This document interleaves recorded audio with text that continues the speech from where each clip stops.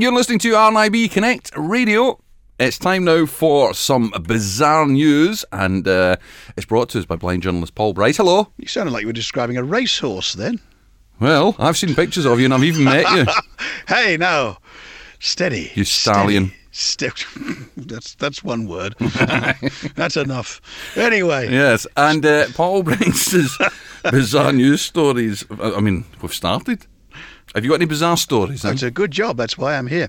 And science is your favourite, I think. I'm quite an expert. And nature. And they've developed, the Danish, or people in Denmark, have developed a novel way of protecting fruit trees by, it's a bit like the plantation, is sort of moving ant colonies. No. To put them in and protect, so they eat all the moth larvae. And what do the ants eat? That's what. Yes, I see. Lovely, boom tish. That's how it works. They move ant colonies and put them in the sort of the areas that are most affected. And then you come back and you find that the ants have carted off all your food for themselves. Yeah, exactly. I mean, you're aware of ant colonies and how they work, aren't you? A little bit, yes. Yeah, I mean, they're quite incredible. Oh, what they can do is they can carry 100 times their own body weight or something. I think it's maybe 10. But we know what you're like on dimensions. An ant can carry 100 times its body weight. I mean, come on. Ant-Man, maybe. I don't know. I think he's a superhero. How's that car moving? Oh, it's all right. It's an ant. It's driving from the underneath. All right. So is it working anyway? Yes. Yes, it is. And apparently it's even been used in Christmas tree plantations. Oh, how lovely. As long as they're all out by the time you get them to the house. Well, yeah, I was thinking about that. So what do they do? How do they get rid of the ants? Well, they don't sort of leave them to it. They take them in with buckets and shovels. Yeah. What the ants do? Yeah, no, the scientists. Yeah. That's what they do. They just got to scatter them. I suppose it's got to be better than using pesticides, isn't it? Well, that's what they say. Just use the pests. Yeah, yes. Yes, I'm getting quite itchy thinking about it, to be honest with you. Is that why you're itchy? Yes. Or is it the old problem back? No, you bring up my medical problems. Hey, you started it. The good doctor. You started it.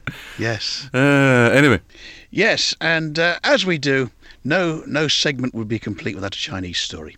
Apart from the weeks when we don't have any. Well, I know, but we do this week, so Yeah, I'll okay. put one in. And I like this one. The inventor of the Great Firewall, because you know China is very heavily censored when it comes to the internet, Yeah. was blocked by his own system.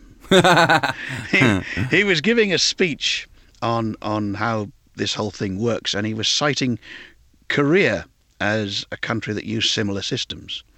And to demonstrate this, he decided to access a Korean website and couldn't. So he had to set up his own account to do so in front of full view of all his audience. And what amused me the most was that they cancelled the Q&A session afterwards. I've been thinking, surely that proves that it's working.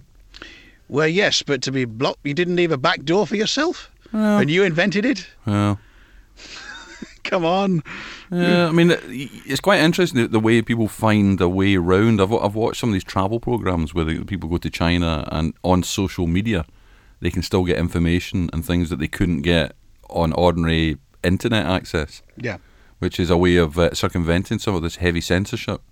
Yes. But of course, I probably must just sound like a dog barking to you. You don't know anything about this kind of thing, do you? No, I don't. No. I'm just trying to think how appealing a dog barking sounds, that's all. Roof, roof, roof. Where's Lucas when you need him? Lucas the guide dog. Yeah. Anyway. Hey-ho, shall we? Yes. Good. We'll talk about Vietnam, because that's good fun. And I like this. This is a great story. This is how to be a policeman. And the traffic police in Vietnam, they've got a very relaxed way of dealing with people who break the law. And this concerns a young lady who was driving the wrong way down a one-way street. And we've all done it and we've all heard about it. Have you done it? I haven't, no. So we haven't all done it? Well, all right, so those of us that can. I've driven a tractor before, but that was different. And I'm still here to tell the tale.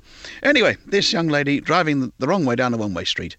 And rather than her being fined, they gave her the option of writing lines What, like a punishment exercise? Yes, yeah. And she had to write, I must not drive the wrong way down a one-way street again. How many times? 50. 50 times, perched on the curbside.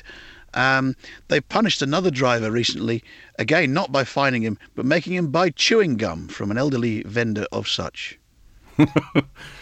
It's a very good idea. Yeah, I suppose it's kind of more fits the social circumstances that you're in, I suppose. So do you think you have varying grades of punishment exercise depending on whether, if you've knocked somebody down, that's detention. Yes, absolutely. 3,000 lines.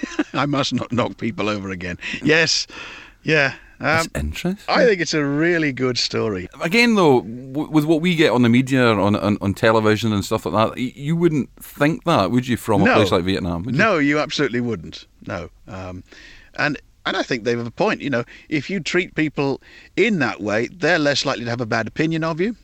All right, they might be very happy with it, but then, it's better than points in your licence. Absolutely. Absolutely. So, no, well done now. I think we could learn a lot. Do you know, I drove from 1981, I passed my test, and I gave up driving in 2004, and I never had any points on my licence. Until?